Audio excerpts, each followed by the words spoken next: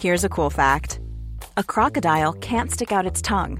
Another cool fact, you can get short-term health insurance for a month or just under a year in some states. United Healthcare short-term insurance plans are designed for people who are between jobs, coming off their parents' plan, or turning a side hustle into a full-time gig.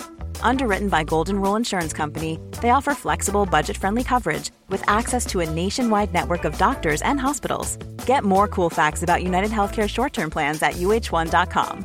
Hey, it's Ryan Reynolds, and I'm here with Keith, co-star of my upcoming film, If, only in theaters May 17th. Do you want to tell people the big news? All right, I'll do it. Sign up now and you'll get unlimited for $15 a month and 6 months of Paramount Plus Essential Plan on us. MintMobile.com/switch. Upfront payment of $45 equivalent to $15 per month. Unlimited over 40 gigabytes per month. Face lower speeds. Videos at 480p. Active Mint customers by 531.24 get 6 months of Paramount Plus Essential Plan. Auto renews after 6 months. Offer ends May 31st, 2024. Separate Paramount Plus registration required. Terms and conditions apply if rated PG.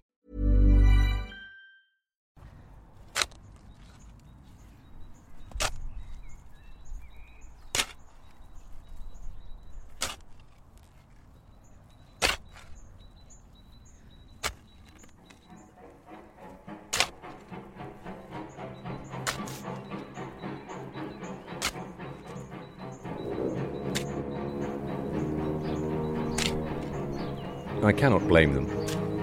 After all, one doesn't need a telescopic sight to shoot boar and bear, so that when they came on me watching the terrace at a range of 550 yards, it was natural enough that they should jump to conclusions. And they behaved, I think, with discretion. I am not an obvious anarchist or fanatic, and I don't look as if I took any interest in politics. I might perhaps have sat for an agricultural constituency in the south of England, but that hardly counts as politics. I carried a British passport, and if I had been caught walking up to the house instead of watching it, I should probably have been asked to lunch. It was a difficult problem for angry men to solve in an afternoon. You are a difficult problem. We have a problem to solve. Welcome to the Curiously Specific Book Club, the podcast that's curiously specific about dates and locations in well-known books. Every episode, we take a book out for a walk into the wild to see if the world of fiction matches up with the real world. I should also add that we are the Radio Times podcast pick of the week. Yes, indeed. Thank you, David Hepworth. So we're going to add that to our intro from now on. I guess we should. I'm Lloyd Shepherd. I'm a digital producer and writer. I'm Tim Wright. I'm a digital writer and a producer of immersive fiction. And you join us from a secret location. Yes, we're not doing it from the studio. We're not doing it in the bunker beneath Tim's house, which is where we normally record the studio bits of this podcast. No. We are in a secret location in Dorset. We're hiding. We're hiding from a bunch of German secret agents. Who are out to get us. We're a couple of rogue males, in fact. Rogue Mail. Rogue Mail by Geoffrey Household is the book that we are surveying. Published in 1939, and an absolute stone-cold classic of the thriller genre and the subgenre of the running man genre. So we're doing a trilogy of running man books, right? Well, yes, and sort of general paranoia about secret agents embedded in our country everywhere we look. Particularly German ones. Yes. Our hero, our unnamed hero, starts the book. Is he unnamed? He's unnamed in the first book. Well, I'm going to upset you about that later. I know. He's unnamed in the first book. He starts the book taking a pot shot at a totalitarian leader somewhere in Eastern Central Europe. Yes. And an unknown date, but it's pretty obvious. Well, I think you're supposed to take the hint that the leader is Adolf Hitler, but I think you've got things to say about that later on. Possibly. He then escapes from that attempted assassination. He gets caught up by the Gestapo. He gets away from the Gestapo after they tore all his fingernails out. And he gets all the way back to England. And then they chase him to England. Yes. And he goes to ground in a Holloway in Dorset. We'll come on to Holloways. We'll come into Dorset. Yes, he makes this mad decision that the best thing he can do is to disappear and literally bury himself into the landscape. Yes. And hide for months there like a survivalist. Yes. So until attention has died down and they give up on him. Yes. Because he feels so pursued by them. Yeah. And is pursued. Well, he's by also them. being pursued by the British police, right? So there's, plot spoilers in this episode as usual. Yep. If you've not read the book, turn it off now and go and read it. But if you have read the book, you know that the British police are chasing him as well, because he has killed a man in London. Yes. And one of the puzzles of this book has always been, well, it's got some great nature writing in it, actually, which is why nature writers like Robert Macfarlane are big fans of it. Yeah. It's also got a slight whiff of Hemingway in its tense sort of prose. Terse. Yeah, so I think a lot of other writers admire it for that. But the other thing is that the puzzle of where does he actually dig in his little hidey hole in all these different holloways of Dorset. There are a lot of contending arguments for where it might you mentioned be. Robert Macfarlane is probably the most famous writer who's tried to find this hiding place. We have things to say about that, don't we? Well, we are recording right now from our candidate of the secret holloway. And we don't think it's a candidate that anyone has previously mentioned. No. And we think it's definitely the right one. So if you support us on Patreon for £2, you can get part 2 of this podcast straight away, and we will reveal our secret lair. Yeah. Well, before we get there, we should probably start off in London, right? Yes, I think we've got to land. We've got to get off a get a steamer boat in Wandsworth. We're getting off a boat on the south shore of the Thames at Wandsworth. Yeah. And then we're making our way across the river to the Hurlingham Club. Bang, bang. Where the chase begins.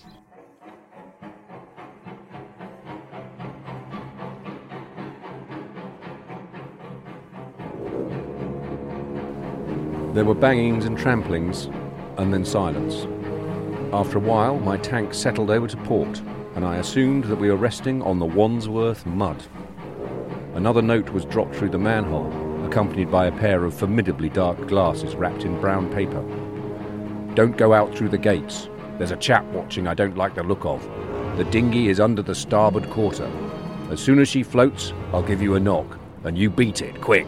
Row across to the public steps by Hurlingham East Wall. I'll take the boat back later. Best of luck." Best of luck. Best of luck. So settle down in the Wandsworth mud. We can see the Wandsworth mud We can. from where we're sitting. We're sitting on the Fulham mud. Well, the Hurlingham mud. The Hurlingham mud. We are sitting under the east wall of the Hurlingham Club, surrounded by geese and ducks. All the geese have decided that we're going to give them some food, haven't they? They have. And It's all a bit they're Daphne getting du closer Maurier. and closer. It's like a scene from The Birds. I think the birds would have been even more threatening if she put geese in them. This is it. We've come here because our hero has somehow got up the River Thames on a steamer. And I think I can answer that, though. well, I couldn't work it out because he comes in from Germany, Yeah, across the North Sea, up the Thames, yeah. and all the way to Wandsworth, hiding in this tank on this steamer. But I couldn't work out how he got up the river on a steamer with a huge chimney. Because if you were delivering upriver, you would normally unload onto a barge, right? And the barge would go under the low, because the bridges are very low between That's right. here and the city. Mm-hmm. So how did they do that? Well, I have one explanation, Right. but I think there's still some question marks. Okay. But I refer you to the Wandsworth and District Gas Company, Okay. which was a maker and distributor of coal gas in southwest London from 1834 until 1949. Very good. So banging our period. The Wandsworth Gas Works was on the Surrey bank of the River Thames near Wandsworth Bridge and supplied Wandsworth, Putney and part of Battersea. Now, where does it get its coal gas from? It gets it from coal. Where does it get the coal from? Mm-hmm. Now, as you're saying, you'd think they'd just put it onto lighters and bring it up from Yeah. Tower Bridge Yeah. or Thames Pool, whatever, right? But no, they had a fleet of coastal colliers.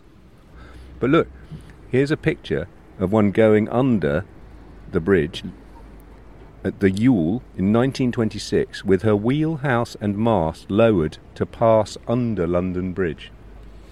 Okay. But none of them went to Germany. That's what I was going to say. You wouldn't sail across the North Sea in a coastal collier. So that's a bit of a problem, isn't it? It is a bit. Because even if it was one of these... Here's the Wandle steaming up the Thames in 1932. Well, there you go. So look, I think the Wandle is the candidate. Yes. I think Household saw that and thought, That must have come from Hamburg.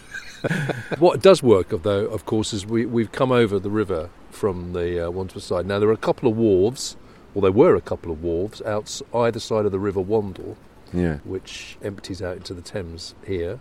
I'm looking at it right now. So it's quite plausible that there was a ship anchored up or tied up at the wharves that then settled down on the mud as the tide went out. Yes. That all works. It's also quite plausible that he rowed across in a dinghy. Yes. And I'm looking up at the brick wall of the Hurlingham Club. Yes. So this is Broomhouse. This is Wharf? Broomhouse Dock. So Yeah. Broomhouse Dock has been here a long, long time. It was a medieval dock.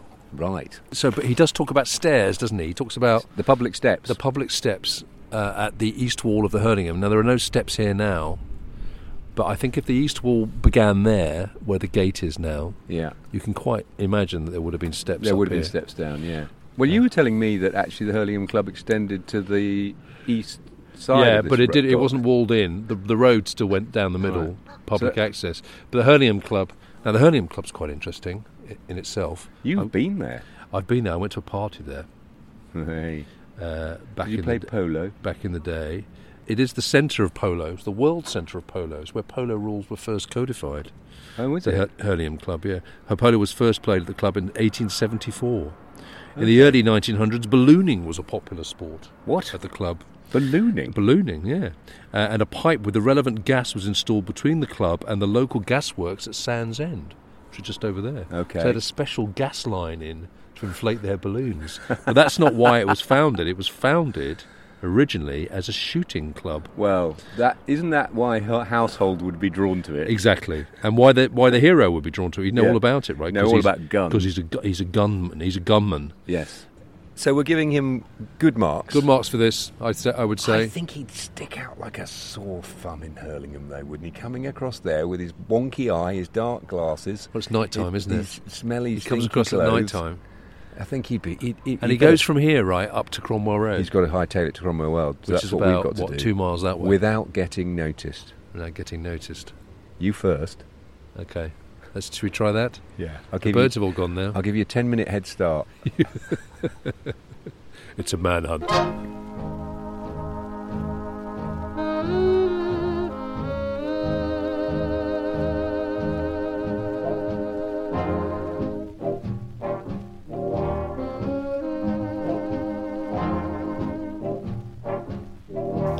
What did you read in Oxford? English literature. In which you took a first? Yes. What were your other interests there? Drama, politics, sport? I'm afraid none whatever. I've never had much interest in sport. Politics, I've gone my own way, which never seems to be anybody else's. And other interests, I think one could say the chief interest, beyond doing a little work, was punting on the river with girls. Oh, admirable. Couldn't be better. What did you want to be? I had no idea. The Atlantic made a discovery when in the early spring of 1936 the editor received a long short story from an unknown Englishman with the most inviting name, Geoffrey Household. The Salvation of Pisco Cuthbar was its title, and the story itself was so exceptional that it was accorded the lead position in the June issue. The Atlantic is confident that its readers will find the new serial, Rogue Male, a novel of great originality. By way of explanation, the author has appended the following note to his title page. The behaviour of a rogue may fairly be described as individual, separation from its fellows appearing to increase both cunning and ferocity. These solitary beasts, exasperated by chronic pain or widowhood, are occasionally found among all the larger carnivores and graminivores, and are generally males, though in the case of hippopotami, the wanton viciousness of old cows is not to be disregarded. Ooh. So that is how the Atlantic Monthly introduced its serialisation of Rogue Male in September 1939. September 1930. That's an unfortunate time to publish your book, is it not? A fortunate time to publish a book about German spies in England, yes, certainly in terms of getting attention. Yeah. But that's how it describes. So Geoffrey Household at that point already had quite a life, I would say. So, Geoffrey Household, Yes. born 1900. So he was just too young to be in World War One. He went to Clifton School. He went to private school. His father was a barrister who then became the Secretary of Education for Gloucestershire. It was rather odd. Right. He went to Magdalen, Yeah. and his Magdalen connection got him a job at the Ottoman Bank in Bucharest. I think it was basically one of his college friends' dad who took him on, as it were. Well, the Michael Barber entry in the Oxford Dictionary of National Biography is very good, actually. Yeah. He says brilliantly, Bucharest was the making of household. Thanks to the very favourable exchange rate, he could live like a prince on £400 a year. The callow former public schoolboy became a discriminating hedonist, well versed in the pleasures of the table and the bed. Ding dong. He's quite a one, because after he's been at the Bank of Romania for 4 years, he then goes to Spain and starts selling bananas. For fifes. And then that doesn't supposedly go well, so that in 1929 he goes to the US and starts writing children's encyclopedias and radio plays and stuff. And he's a travelling salesman for printer ink. Yes. As well, which then he goes all over Europe, the Middle East, South America. So he doesn't really start writing till the late 30s. Well, in 1935 he gets an advance for the Atlantic Monthly for because of the short story he'd sent them. Yeah. And that's what he used to start writing his first novel, The Third Hour. Now, I'm going to say something here that isn't mentioned in any of this, but as somebody who went to Cambridge University, if you met somebody who you'd been to university with who said, oh, yes, well, I met someone and they said I ought to work in Romania for a bit for them, and then I got a bit bored with that, so I went to Spain and I started selling bananas. Yeah. And then that didn't work out for me, so I went to the United States and worked for a children's encyclopedia company. Yeah. Do you know what I think they were? Well, I think they were a spy. I think they were. I think that's without a doubt. You think they were a spy? Maybe he was a spy. He was. Well, because he says he did work for intelligence. Well, during he's the war, immediately recruited by British intelligence during the Second World War and goes back to Romania. Yeah, basically to reactivate his networks. Yes. Yeah, and he was also in the Middle East. Yes. Now, according to Wikipedia, he wrote 28 novels. According to the website about him that his family run, he wrote 37 novels. A lot of books. He did write a lot of books. But not a lot of thrillers. He's into sci-fi. He's like sci-fi, and he also likes kind of like grand historical fiction. He describes himself as a sort of a bastard by Stevenson out of Conrad. Yes. He says, style is enormously important to me, and I do try to develop my hero as a human being in trouble. His protagonist in Rogue Male is a famous big game hunter. He's recognised in London, isn't he, by people who are like, oh, hello. He is, but It's he's never named, is he? He's never named in that one. No. But so I was wondering, is there a real-life role model for this? Right. So I looked up big game hunters. Yes, you would. There's a great Wikipedia page about this. Yeah. But the person I found is Philip Hope Percival, 1886 to 1966. So he's not bad. Yeah. But the important thing about him is that he assisted in a lion hunt for Theodore Roosevelt, and then he was one of the highest paid hunters of his day in the 20s and 30s, and his clients included Baron Rothschild, the Duke and Duchess of Connaught, Gary Cooper, George Eastman of Eastman Kodak, and arguably the most famous, Ernest Hemingway, who used Percival as the inspiration for the character Pop in Green Hills of Africa. Well. Now, if I think about the sort of terse prose of this book, Yeah. and I think about the sort of slight macho-ness of survival and guns and hard drinking and all that kind of stuff, I would say that Hemingway is a role model. And that book came out in 1935. Yeah. So I think he's read Green Hills of Africa. Yeah. And if you notice in that book, the title of the 4 chapters or 4 parts of Green Hills of Africa are called Pursuit and Conversation, Pursuit Remembered, Pursuit and Failure, and Pursuit as Happiness. So if you're writing a pursuit novel, it's not a bad reference, is it? No, it's good. Very good. So he did write a sequel to Rogue Male, right? He did, called Rogue Justice. Which has one, I would find, I've not read it, you told me all about it, it has one very great disappointment. Well, it's a severe disappointment. Oh, is it? It's not as good. It's a slightly mad story about how this protagonist goes back into Europe during World War II to attempt to kill Hitler. Right. And he definitely says Hitler this time. Yeah. He reveals his own name. He reveals his whole family background of his father was British, his mother was Austrian. He reveals the name of his girlfriend who's executed and how she's executed. And it reveals that his name is revealed as Raymond Ingleham. Yeah. Ingleham. I'm not happy with Raymond. Raymond. Raymond doesn't sound a very threatening name to me. It's a shame about Ray. Well, I like the idea that Major Clive Smith, who is the senior German spy who's out to get him, Yeah. I like him wandering around here going, Raymond! Raymond! Can you hear me, Raymond? Raymond, we know you're in here. Raymond!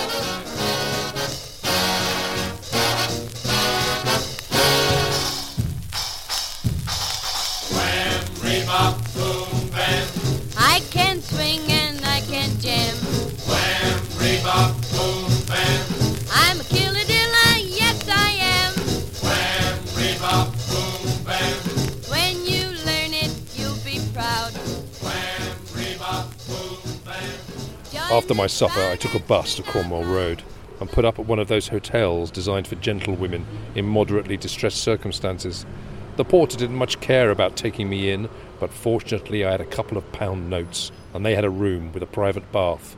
Their water, thank God, was hot. Hot water and a lot of meat. So he's in hot water metaphorically and literally. Yes, very good. So he's walked up from the river, Hurlingham Club. He stopped at the King's Road for a grill. Yep. A mixed grill. Yep. Of meat. And then he's taken a bus up here to here, Cromwell Road, between Kensington and Earl's Court. Yes. He's found a hotel. Well, I think this is a good area for those kinds of hotels. And we're on Ashburn Place right now, but we got out at Gloucester Road and just walked round the back. And it runs parallel with, there's 2 roads that run parallel just off the Cromwell Road. And there used to be absolutely loads of hotels here. Mm-hmm. When we came out of Gloucester Road, we noticed Bailey's Hotel, did we not? We did. Which is a very posh one. I noticed that in BritishHistory.ac.uk it says Bailey's Hotel provided a nucleus for a growing number of hotels in the vicinity, occupying converted houses. In 1914 there were 14 hotels in 18 houses, all in Cromwell Road and Harrington Gardens. In 1929 a grant in aid was sought because the conditions in this parish have changed considerably in the past 12 years, and instead of the houses being occupied by individual householders, they are now mainly used as hotels and boarding houses with an ever-changing population, and are converted into flats of an inexpensive nature. We're surrounded by huge hotels here, aren't we? Well, we're stood between the Millennium Hotel, which is a 7-storey, ugly 70s-80s building. Yeah, and then the massive Park International, which is 25 floors, isn't it? Aren't they talking about knocking that down? I think they have been talking about. I think they've been wanting to knock it down for ages. It's not popular as a landmark. It's much written about as a horrible thing. It's pig ugly. But all these roads down of here would have been small hotels, so it's perfect for where he would have. Well, our hero isn't the first literary character to come here. Oh, yeah. So I'm going to read you from another book. Mrs. Palfrey came to the Claremont Hotel on a Sunday afternoon in January. Rain had closed in over London, and her taxi sloshed along the almost deserted Cromwell Road, past one cavernous porch after another, the driver going slowly and poking his head out into the wet, for the hotel was not known to him. The discovery that he did not know had disconcerted Mrs. Palfrey, for she did not know it either, and began to wonder what she was coming to. So that is from Mrs. Palfrey at the Claremont, Elizabeth Taylor's last novel. I love Elizabeth Taylor. I've never read any Elizabeth One of the Taylor. great English writers. You said to this me I should do this. You should definitely check her out. Yeah. And if you've not read any Elizabeth Taylor, start with Angel and get going, because she's absolutely brilliant, and we should do her one day. This is obviously used by a lot of writers, this area. And this whole thing about lodgings. I found a really spectacular article on literarylondon.org called The Use of London Lodgings in Middlebrow Fiction, 1900 to 1930s. The writer of this has picked 2 authors to talk about. One is called Silberad, who I've never heard of. No, never heard of. Silberad's characters are reduced to life in London rooms in shared houses, but while her characters aspired to leave these settings through a deserved improvement in their condition, through wit, integrity and hard work, her attitude to these low locations was affectionate and knowledgeable. So for her, it claims here, it's interesting, Silberad, her use of lodgings expresses transience, impermanence, a low period in a character's life, but also a place of safety and relative security. Nice. So that's That's why you come here. Yeah, but the other author mentioned in this article, who I think is an influence on Household, is Dawnford Yates, the thriller writer. Yeah. I think there's quite a lot of the Chandos books. Have you ever read any of them? The Chandos books, which are basically Richard Chandos and colleagues, including George Hanbury and Jonathan Mansell, tackle criminals, protect the innocent, woo beautiful ladies, and hunt for treasure. Beautiful ladles. Yeah, they hunt for beautiful ladles. It's a good read. It's a domestic setting. Yeah, and his characters spend quite a lot of time hanging around dodgy hotels. The first book is called Blind Corner, which I like because that's from the Trip again, isn't it? Blind Corner with Trevor Reeve. Yeah. Trevor Reeve, who's a member of the Hurlingham Club. Is he really? He really is. I can't see Trevor Reeve playing polo or shooting, I does he? don't know. I played at a rather posh golf course a few years ago down at Goodwood. And who should I see coming up off the 18th hole but Trevor Reeve? 18th hole, Trevor Reeve, 18th hole, 9 Trevor p.m, Reeve. BBC One. Exactly. Alan Bennett is very good about Dawnford Yates. He says, Sapper, Buchan, Dawnford Yates, practitioners in that school of snobbery with violence that runs like a thread of good-class tweed through 20th century literature. Well, he satirised that style of literature brilliantly in 40 Years On. That's right. There's that line, is he sane? He's dangerously sane. But like all dangerously sane men, he has at one time walked that thin line between lunacy and insanity. I've always remembered that line. I was in it at school. That's fantastic.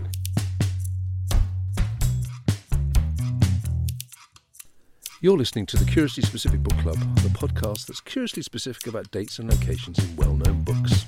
If you want to listen to the second part of this podcast and find out where we're actually podcasting from, you need to support us on Patreon. For just £2 a month, you get early access to every part 2 of every podcast without ads. And you also get a load of show notes with all our references and links and a few videos.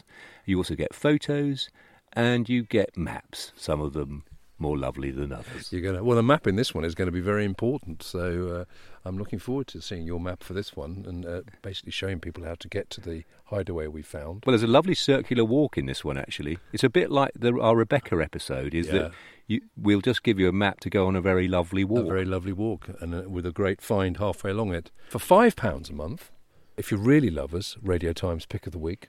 Oh, you keep saying If you really want to give us some money to the Radio Times Pick of the Week winning fan, supported by David Hepworth, who loves us, podcast. Now you're overdoing it. Now I'm overdoing it. For £5, you can join us on our Discord server, where we have lots of conversations with like-minded people who are into their books and their locations and their history. Yes, we've been talking about Waverley novels, Scott. We have, which is very interesting, actually, because I've never read one, so I've been getting quite well informed by our Patreon subscribers. We should also thank Jeff at Spywrite, who's one of our Discord server members, who's given us quite a few good clues as to our current hideaway. So thank you, Jeff. Well, he's published a fantastic letter by Geoffrey Household that shows his influences, as it were. Which we will put on our show notes. Yeah, exactly. So that's for £5. If you don't want to give us any money at all, that's fine. It's not fine, but that's fine. But you can listen to this with ads in a week's time, where we will be revealing where we are. But can you wait a week? Can you really face the weeks not knowing exactly where we are? When you turned round there, you said, can you wait a week? I was thinking, are we going to sit here for a week? Tim's saying he turned around because we are recording this on a bank, quite a steep bank. I know in the book he spends over a month. And Tim's behind me, and I'm having to turn around to him to talk to him. So my back is going to be quite seized up by the time we finish this I know this guy, he lives in here in a little hole dug into the side of this holloway for over a month. But did he record a podcast? He did not. But I'm not staying here any more than a few hours. I need a pub. Anyway, back to the podcast.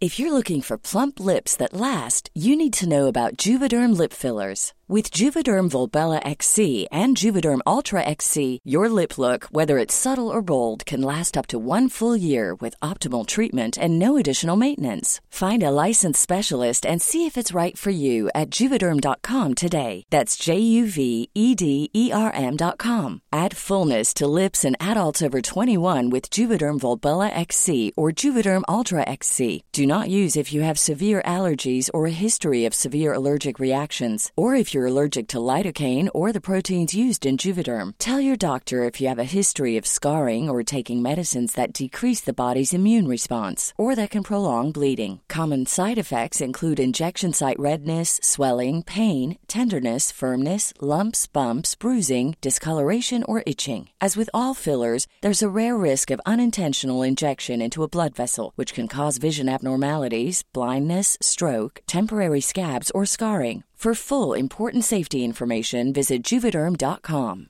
When you're ready to pop the question, the last thing you want to do is second-guess the ring.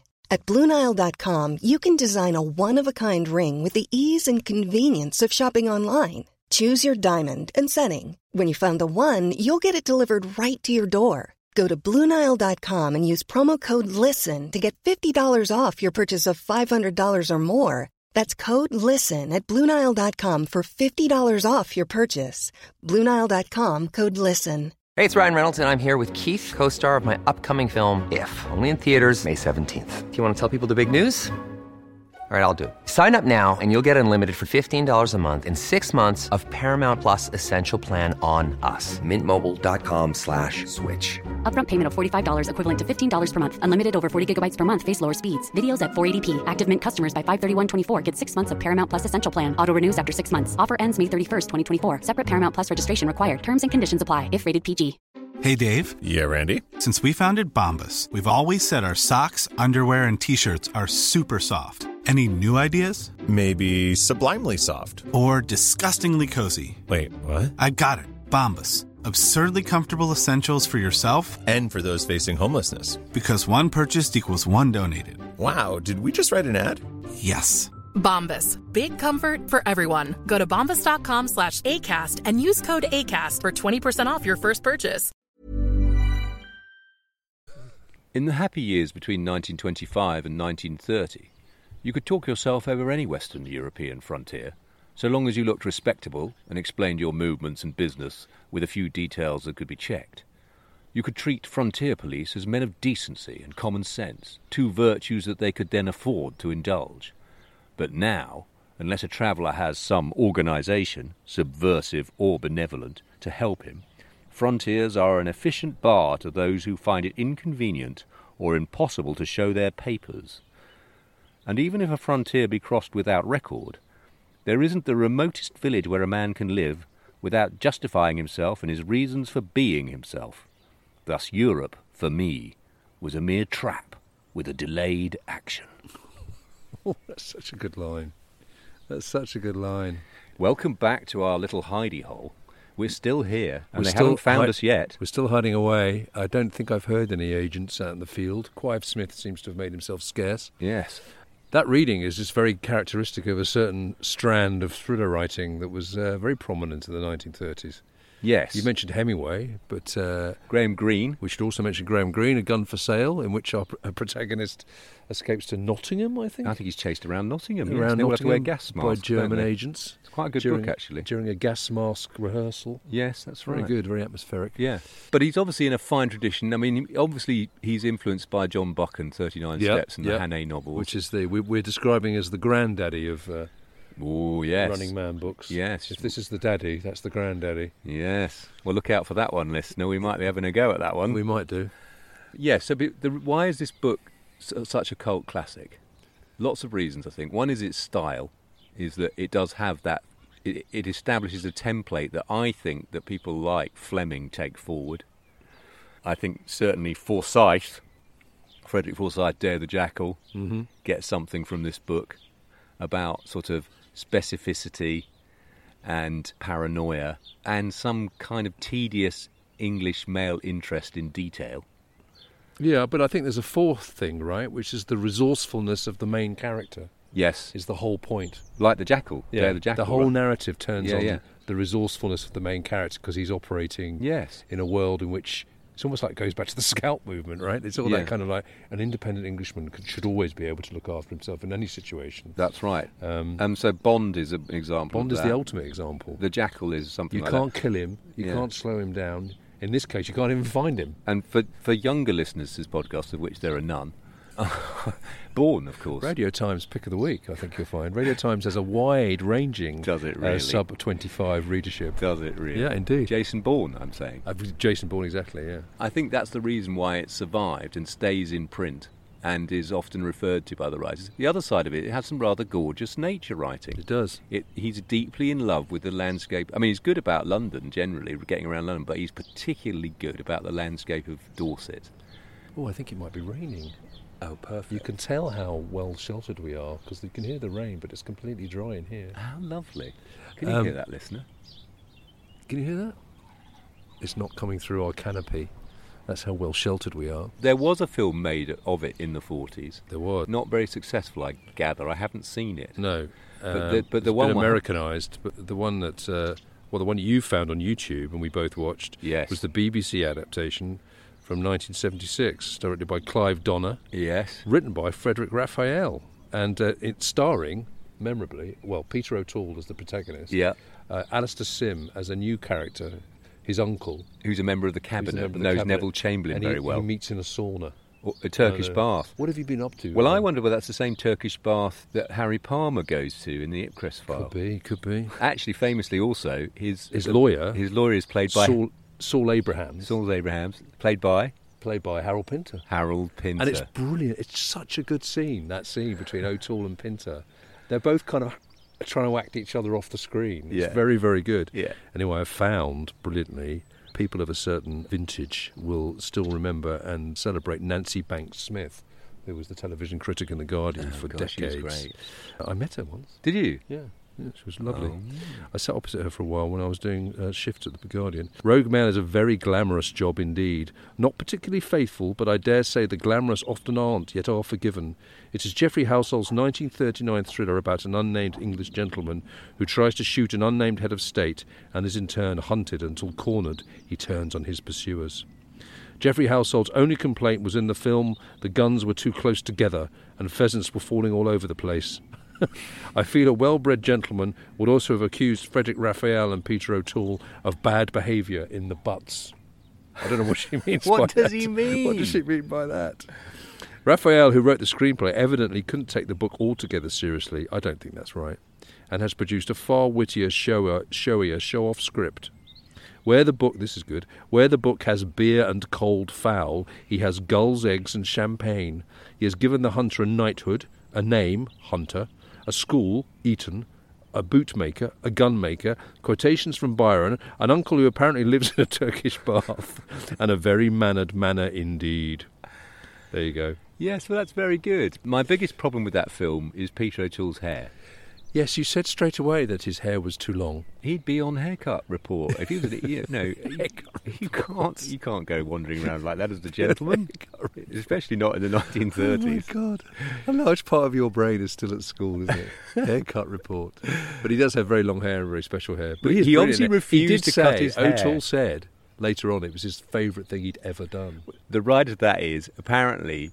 I heard from that there's a memoir from one of the crew on that film that said that he spent quite a lot of time in his caravan with Geoffrey Household getting completely slammed. Yeah, came out in 76, so he was 76 years old when they were making it. Yeah, good on him. Wrecked with Peter O'Toole. Fair play, sir. Well Fair played, play. sir. So, where are we going next? Well, we're going to the land of Harold Pinter. We're going to the lawyer's office, which is said to be on Lincoln's Inn.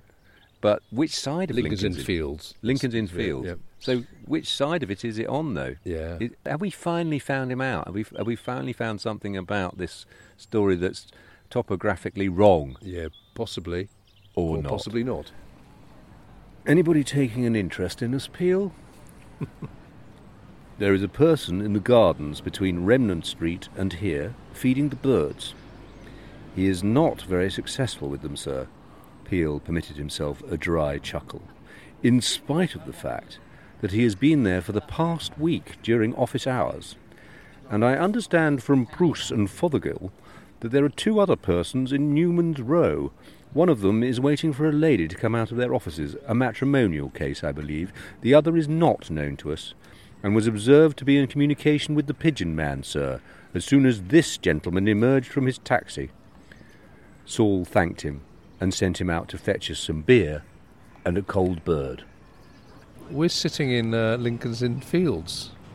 Yes. It's a sunny Friday lunchtime. Lots of people are having their sandwich lunches. Some annoying young men playing football, as there always are in these spaces. So we're sitting almost exactly in between Remnant Street, which runs off the northeast corner of Lincoln's Inn Fields into Kingsway, and Newman Row, which is in the north. No, Remnant Street is the northwest corner. This is the northeast corner, which runs into Holborn. Yes. So we're sitting halfway through, and we're sort of in front of the if you know it, the John Soane Museum, which is on the north side of Lincoln's Inn Fields. Yes. So we're thinking this is quite good, right, for his office. Yes. There's Saul's office being on the north side. There are lots of lawyers around. Lots of lawyers. Sure. Yeah, because Lincoln's Inn obviously is one of the Inns of Court, of which there are 4, I believe, in London, which is where lawyers were trained up from the Middle Ages onwards. You know, when we were sitting in Russell Square, and I said to you, that was for Rivers of London podcast. And I said to you, that's the second largest square in London. Yeah. But it doesn't tell you what the largest one is. Well, this is supposedly the largest one, This is the largest one. Yeah. Yeah. They trained Cromwell's troops here. Well, even during better. the Civil War. Even better. They executed a Duke of Bedford here. We don't like the Dukes of Bedford. We don't like it for draining the fens. Draining the fens, redeveloping the whole of London to their own benefit in Covent Garden. Covent Garden, yeah. Now, locating the exact... He's come to see his solicitor to get his affairs in order. Yeah, he's come from Cromwell Road. Yeah. Taking the Piccadilly line to Holborn. Yes. He's come up into the square, and it turns out there are people looking for him. Now, I thought initially that he might be going to Farrar's, which is a very posh lawyer. If you're of that sort, and he is quite posh, this guy, isn't he? He's an old, ancient family. Yeah. That I thought he'd be going to Farrar's, which is Newcastle House, which is right by Remnant Street. Which is on the west side of the square. Because that's the Queen's lawyer. It's the Queen's lawyer, yeah. But because he says it's between...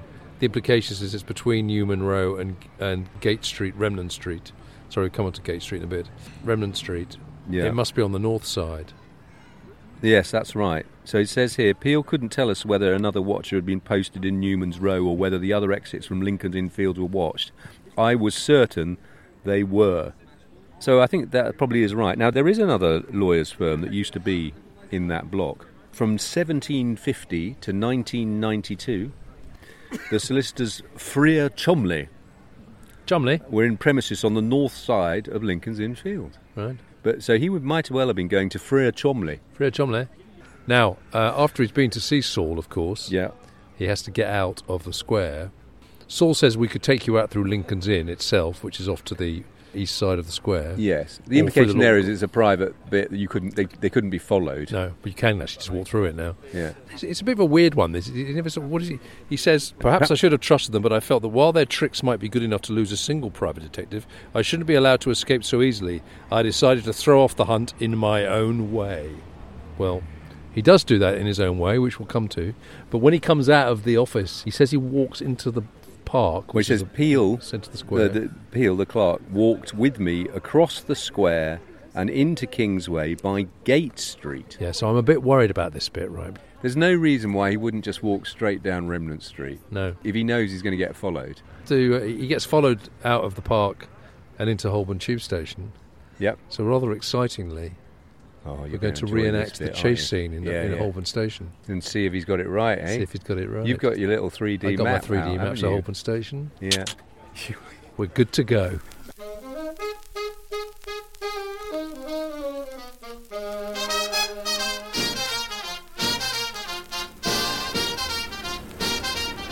So the guy who was following us has just walked ahead of us. But that's what you do. No, that's what you do. You're following someone. That's right.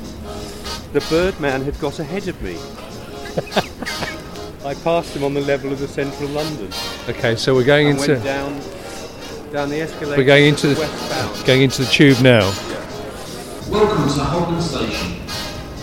For your safety and security, CCTV is in use throughout London Underground. To help us to keep your journey running safely and smoothly, keep all your belongings with you at all times, and if you see something that doesn't look right, speak to staff or text British Transport Police on 61016. Rule sorted. See it, say it, sort it. So if you were being chased by somebody, you would just call the British Transport Police. You'd never get away with it. Right, okay. So what are we doing at the bottom of the escalator? So it went down the escalator. 10 seconds after I reached the platform, Major Clive Smith also appeared on... Which platform does it go to? Westbound. The westbound, which line? Piccadilly. So he turns right to the Piccadilly line. So there's another set of escalators to go down. I think these may have been stairs, though, back in the day, this bit. No, it says escalator. Okay.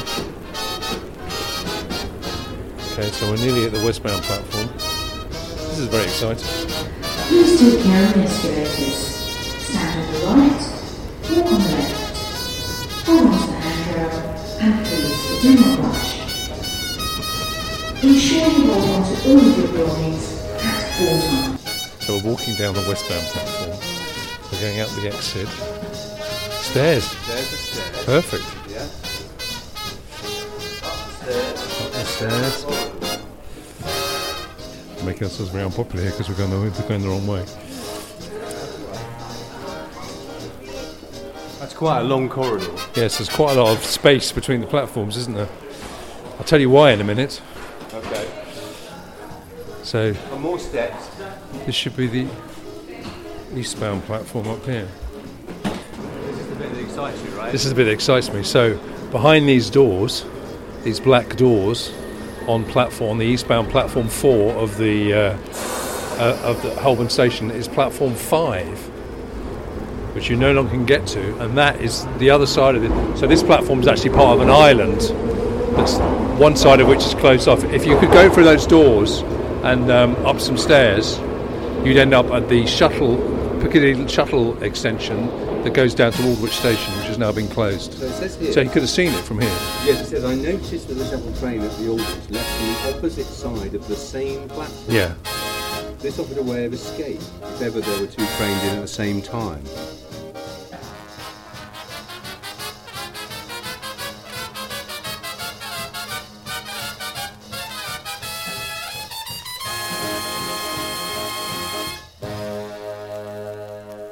The working of the Aldwych station is very simple. Just before the shuttle is due, the lift comes down. The departing passengers get into the train, the arriving passengers get into the lift. When the lift goes up and the train leaves, Aldwych station is as deserted as an ancient mine.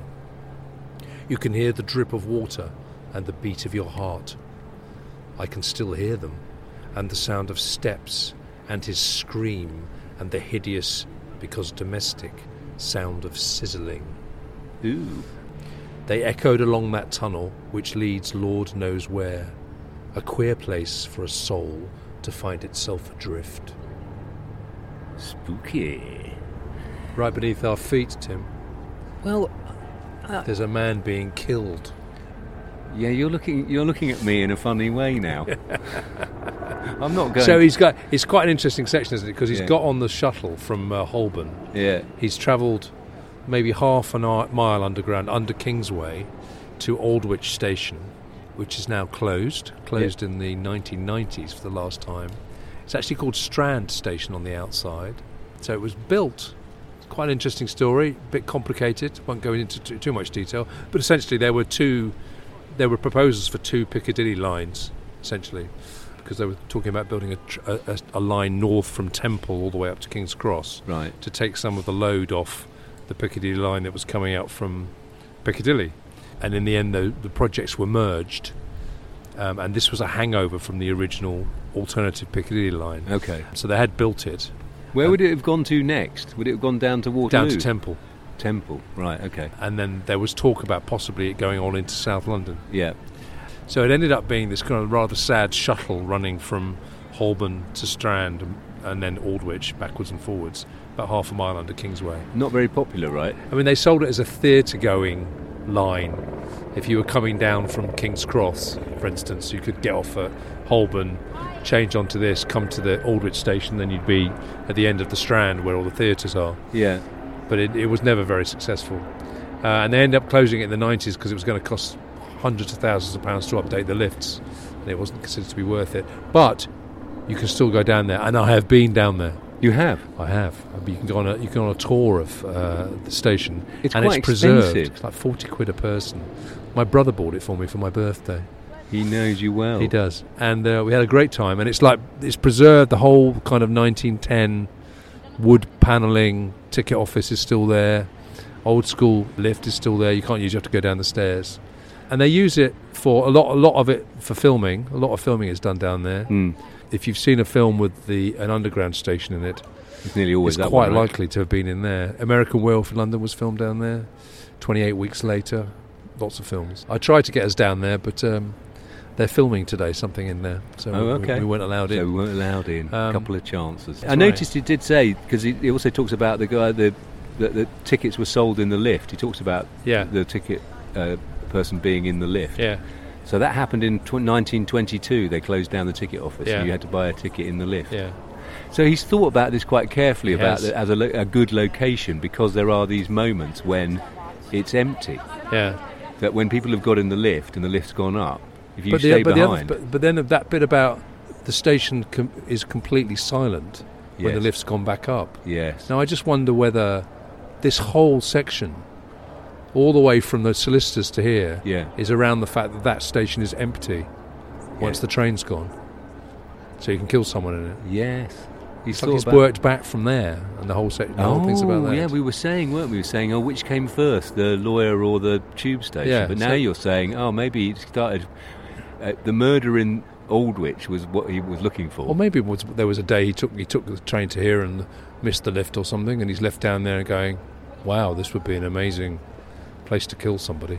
Yeah, I tell you what, it's a really stupid place. Is to build a bunch of recording studios directly over it. So Bush House. Line. We're sitting by Bush House.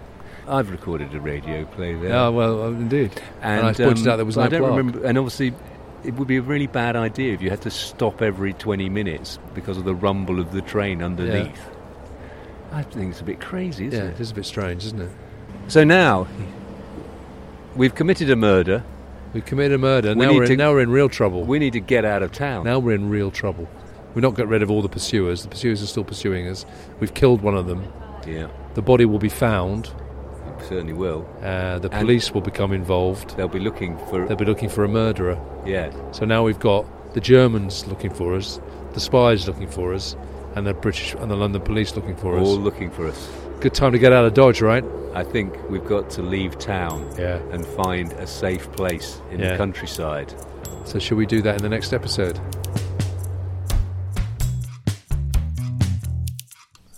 Sound something sizzling on the tracks.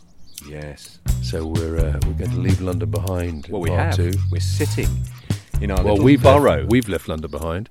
So you're not far away, listener, from the big reveal as to where we are. You're even closer if you're a subscriber to our Patreon page, because you can start listening to that right away. Otherwise, you're going to have to wait a week. Yes, just go to patreon.com, search for Curiously Specific, and pay us £2, and you can have the second part of this adventure, which is based mainly in Dorset. Yeah. We're going to talk bicycles. We're going to... Guns. We're going to talk about noughties raves. Yeah, we've got an interesting sidebar into a rave controversy. Yeah. At a location from the book, no less. And then we're going to take issue with Robert Macfarlane. We are going to take issue with Robert Macfarlane, politely and respectfully, but we are taking issue with him. So more of that in the next episode. See you on the other side.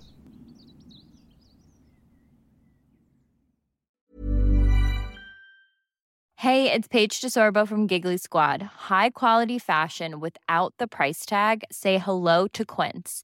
I'm snagging high-end essentials like cozy cashmere sweaters, sleek leather jackets, fine jewelry, and so much more. With Quince being 50 to 80% less than similar brands.